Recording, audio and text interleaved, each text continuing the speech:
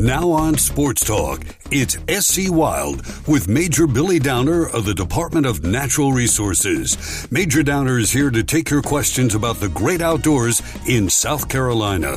Give him a call at 888-898-2525. It's SC Wild from DNR on the Sports Talk Radio Network.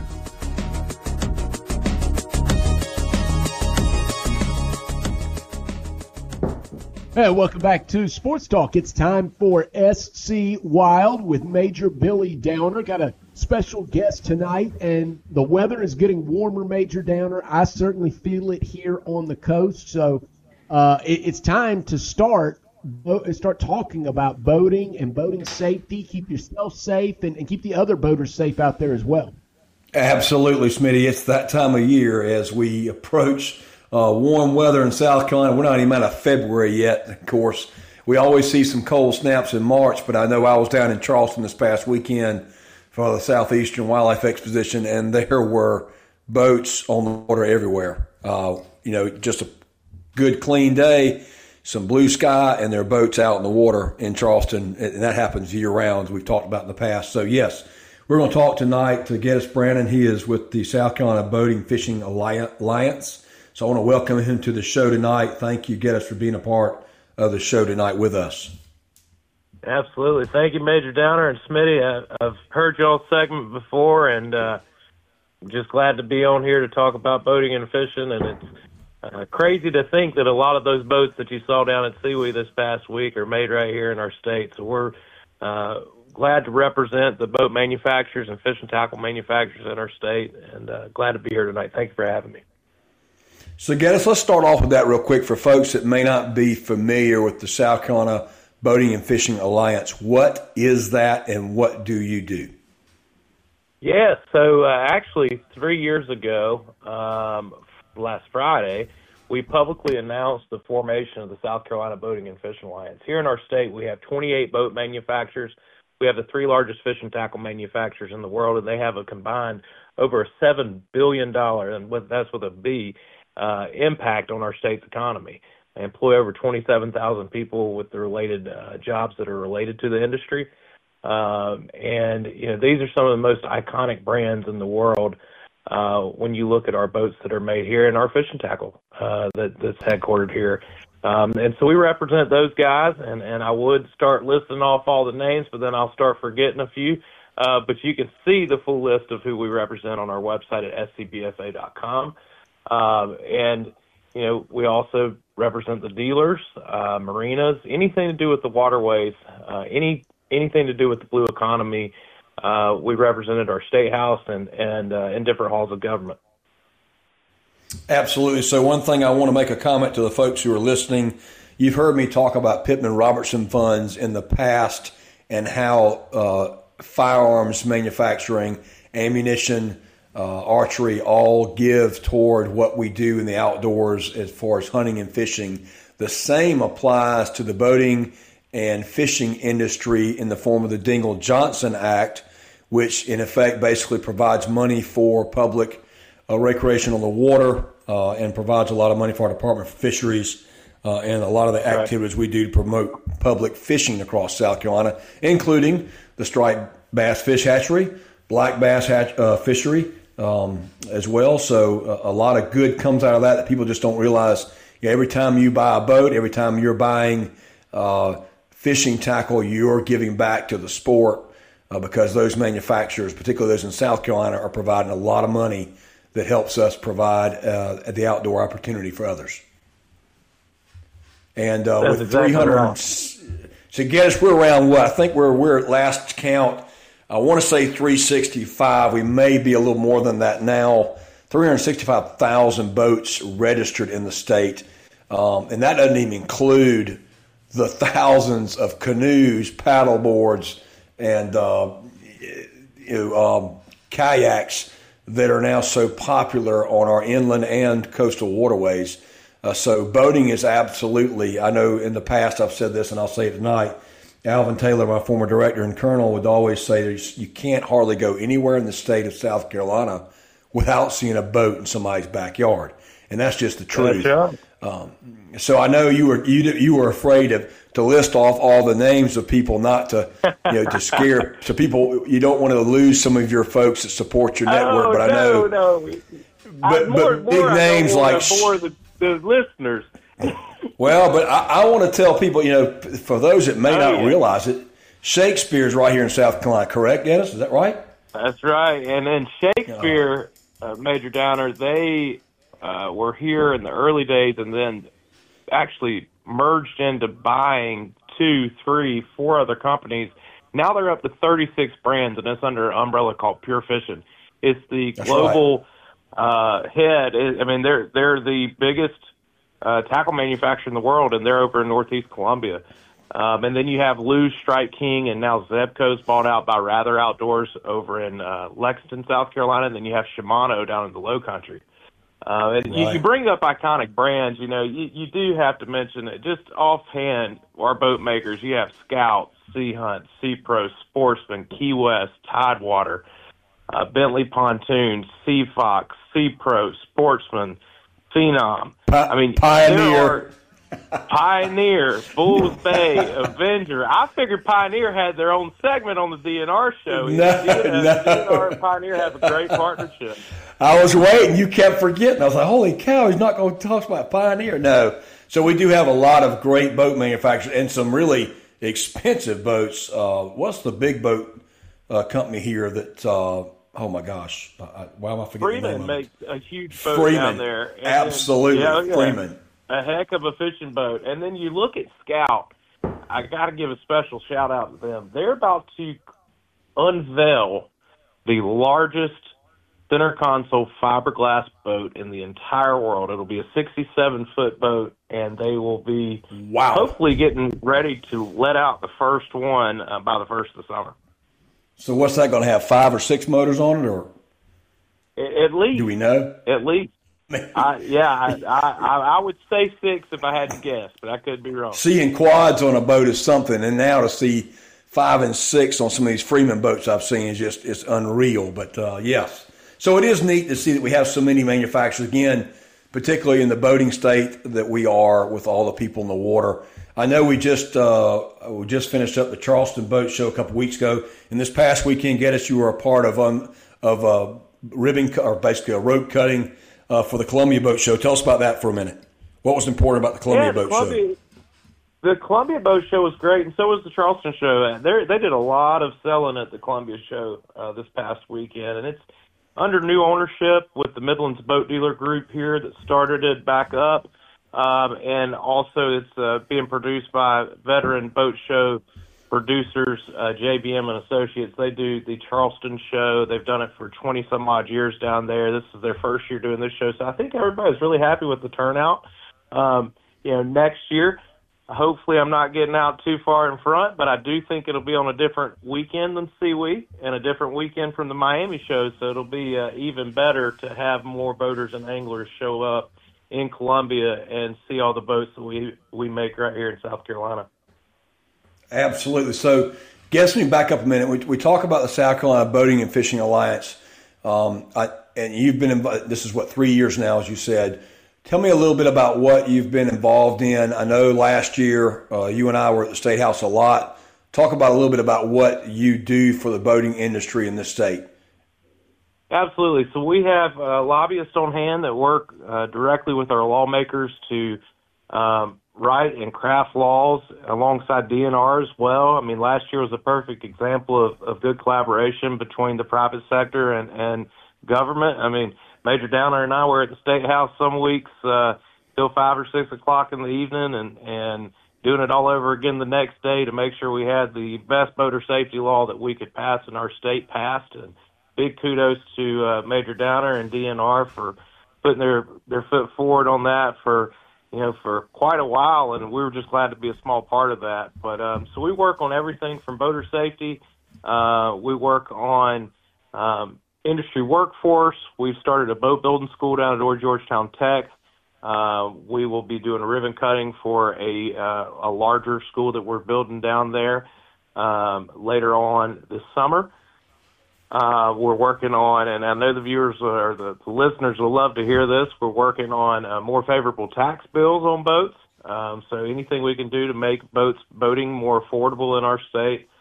We work closely with our freshwater fisheries chief, Ross Self, over at DNR. He's on our board, and so we're always advocating for the best funding we can get with hatcheries. Because at the end of the day, Major Downer, right now at Santee Cooper, we have the Major League Fishing Tournament. We'll have Bassmaster Elite Series come to Lake Murray later on this year.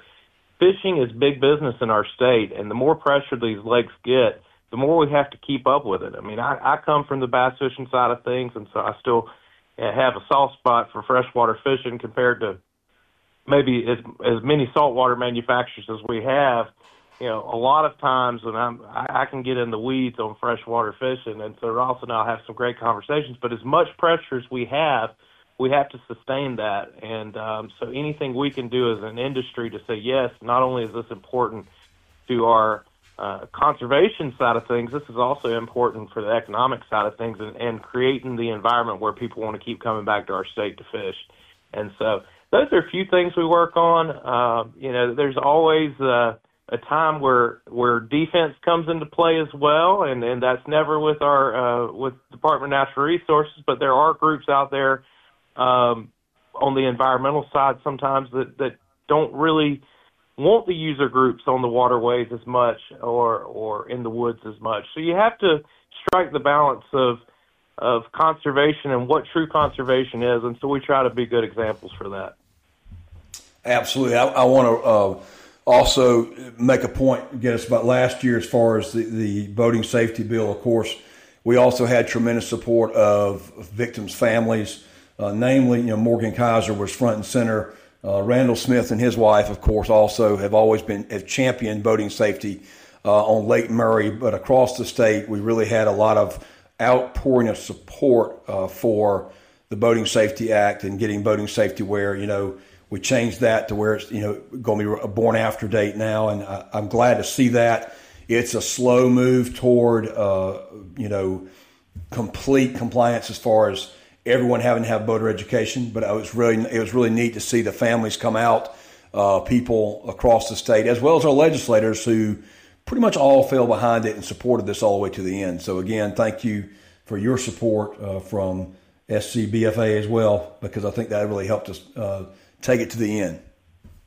Absolutely. Morgan and the Smiths were incredible, along with the other families that joined us at Lake Murray for the bill signing, and you know, Governor McMaster and all the legislators that were involved were great in getting that through. And you know, Major Downer, as you know, we're looking in you know, this year is probably not going to be the best example of work of what an alliance or an association can do, because we're going into an election year and we're going into the last year of a 2 or 4 year session. And so when we can really cut through all of, you know, maybe what the hot topic issues are in Democrats versus Republicans, the beautiful thing about this, the beautiful thing about boating and fishing is it's nonpartisan, and we try to do things that make sense. And it was great to see that the boater safety bill was able to cut through all that and get moved and get placed into law this past summer. So, you know, that is conservation truly is a team sport, and you know, boating safety and outdoors laws and bill making is truly a team sport. And so I think it's important for listeners to understand that, you know, we're out there working together each and every day. Let me ask you, I'm going to put you on the spot for a minute. What do you think the biggest issue facing boating in South Carolina is from your standpoint right now? I think access is an important issue that needs to be continuously addressed. As we see people get more involved in boating, get more involved in fishing, we have to make sure that our infrastructure can support it. You know, I know that it's not as big of a deal up here in the upstate and in the Midlands as it is down in Charleston, where there's long lines on the weekends to get on the water. But anything we can do to work with, you know, our Department of Transportation or DNR to create more, and municipal governments too, for that matter, to create larger ramps and to make the upkeep easier on our state agencies is super important. But not only access from the physical being able to get on the waterways, but access also, as I hit on a little while ago, is it's always under threat, and that is the one thing that our industry needs to continuously keep our eye on. We have different regulations on the federal side of things that are coming down the pipe right now. That I would say is the number one issue right now is there is a speed limit that NOAA is trying to place on boats over 35 feet at 10 miles an hour or 10 knots or 11.5 miles an hour out to 100 miles off of our East Coast. And that is for the endangered right whale, which we care deeply about the right whale and care deeply about any marine mammals. But when you look at the numbers, only 2 whales have been struck off the coast of South Carolina in 52 years. So we just want to bring a balance and sound science and sound reasoning to coming up with solutions to true conservation, and how do we balance the economy and ecology better and better with technology each year as we move forward. But I would say access, that kind of even loops in what I just brought up about the well regulation. It's certainly a threat to our industry. Absolutely. I know you and I talked at the boat show, the little gathering there before the show opened up. You mentioned about aquatic weeds too, and trying to work together on that. I think that's an interesting topic because, we look back at the 80s, we think about hydrilla. Well, hydrilla is not non-existent. It's still there in some places, but it's not near the problem it was. But we have other plants out there, crested floating heart, that are just highly invasive and choke off waterway areas and are hard to control, even from a chemical side. I know that Santa Cooper is challenged with that. And who knows what the next aquatic weed will be that we deal with that we don't even know about today. It just seems like they just keep coming up. And as boaters, I know you are concerned about supporting messaging to you clean your trailers off. And I think that goes, sometimes people don't think about it. But go ahead, tell me what you were, let's kind of recap that conversation. That's right. Whenever you pull your boat out of the water, make sure you rinse it off. I'll tell you a quick story about this, Major Downer. When we were working closely with Bassmaster quite a few years ago, and I actually worked there before I started the Boating and Fishing Alliance with our builders here, they would actually have stops in some states where the boats would be inspected for invasive species. I mean, you see what it's done in California up north, and then you see it at the Tennessee River, and this is not aquatic, but you look at the Asian carp there. I mean, invasive species are quite simply not natural to the habitat that you're bringing them to, and that goes for aquatic vegetation as well. And so there's an overrun of different grass and different vegetation in a few of our lakes, and we do what we can with grass carp, with chemicals, and at the end of the day, usually the grass that keeps growing is not the good grass that the fishermen on here are listening, thinking, oh man, I wish they wouldn't talk about killing grass. No, this is the type of grass that gets in your crankbait and you can't get it off, that the fish aren't even around because it's nasty. It's choking out the water and depleting the oxygen in the water. So absolutely, I want to be clear to save you on that comment for sure. We're not talking about a dry, like a desert under the water. We don't want that, but we're talking about the invasive species and trying to take care when you get out of the lake to clean that off of your trailer before you dip in somewhere else and spread it. That's what we're talking about. That's right. That's right. No, Lake Murray still has before you get attacked about something like this guy's trying to get rid of the grass. No, that's not what we're trying to do. No, I mean, heck, there's some types of grass that would probably be good for our lakes, and there are certainly, but the thing is it's usually natural grass that we're talking about, or native grass, because the invasive type it's uncontrollable. But yeah, there's plenty of things like that too that we need to be keen on and need to keep our eyes open to. And anytime you see stuff like that, or you see something that might be invasive, I know there's information on DNR's website to be able to reach out and be able to submit that information. But definitely clean your boats off. Yeah, no doubt. And something else, guys, we've talked about, I think you and I talked about the other night as well, and this is something I think that often gets forgotten when we talk about boating, because everyone hears me talk about life jackets, PFDs. Make sure you have enough. Make sure they fit the intended user. Make sure they're where you can get to them. Make sure they're in good working order. We hit that message, and we're going to continue to hit that message. We talk about registration, making sure your registration is up to date, understanding it's year by year now. Having your registration card on board, fire extinguishers, whistles, all those things, whistle a horn, running lights. But the thing that I think that we need to really hit on more is nighttime boating. People really need to pay attention, because our lakes have changed in the last 20 years. I think it's just Absolutely. tremendous. The amount of ambient light, as I call it, that's out there from just people building houses all around the lake, which is, hey, that's great. That's what brings people to the lake. But you've got dock lights, you've got house lights, and all this ambient light out there, and the little white round light that's important gets lost in that. So when you're boating, I think I'm really going to start focusing on reminding folks, when you're boating at night, back off the throttle a little bit, really look out and keep a proper lookout. We talk about that all the time, how important it is to maintain a proper lookout. At night, it's no more important time. Having that red and green bow light is critical, so people can know what direction you're going. But that white all-around light, even if you got it on, can get lost in all that light out there. And people just really need to pay attention and focus at night, because that's the time that's just, sometimes it's harder to pick it up, all the boats, amongst all that light that's out there. Absolutely. And Major Downer, one thing that we talked about as well is, anytime you're talking in low light situations, whether it's at dark or in the fog, remember the GPS is not a radar, and it is not a replacement for your eyesight. And so there are many people, especially in bass boats, that keep their eyes down on their GPS when they're running at night, and that's great.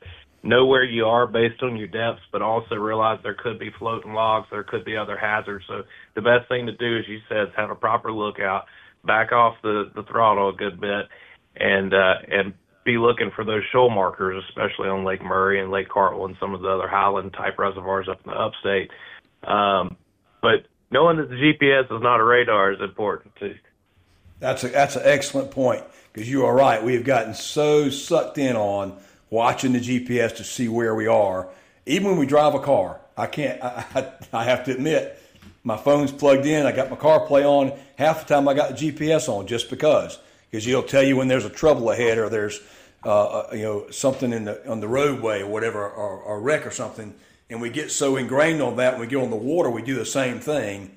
And you're right, we keep our eyes off the water and off the road in front of us, basically, on the water, and that's a problem. We got to pay attention, no doubt about it. Well, Geddes, I appreciate you being on the show tonight. I know, Smitty, we got to be getting close probably to our time. But really glad to have you on the show.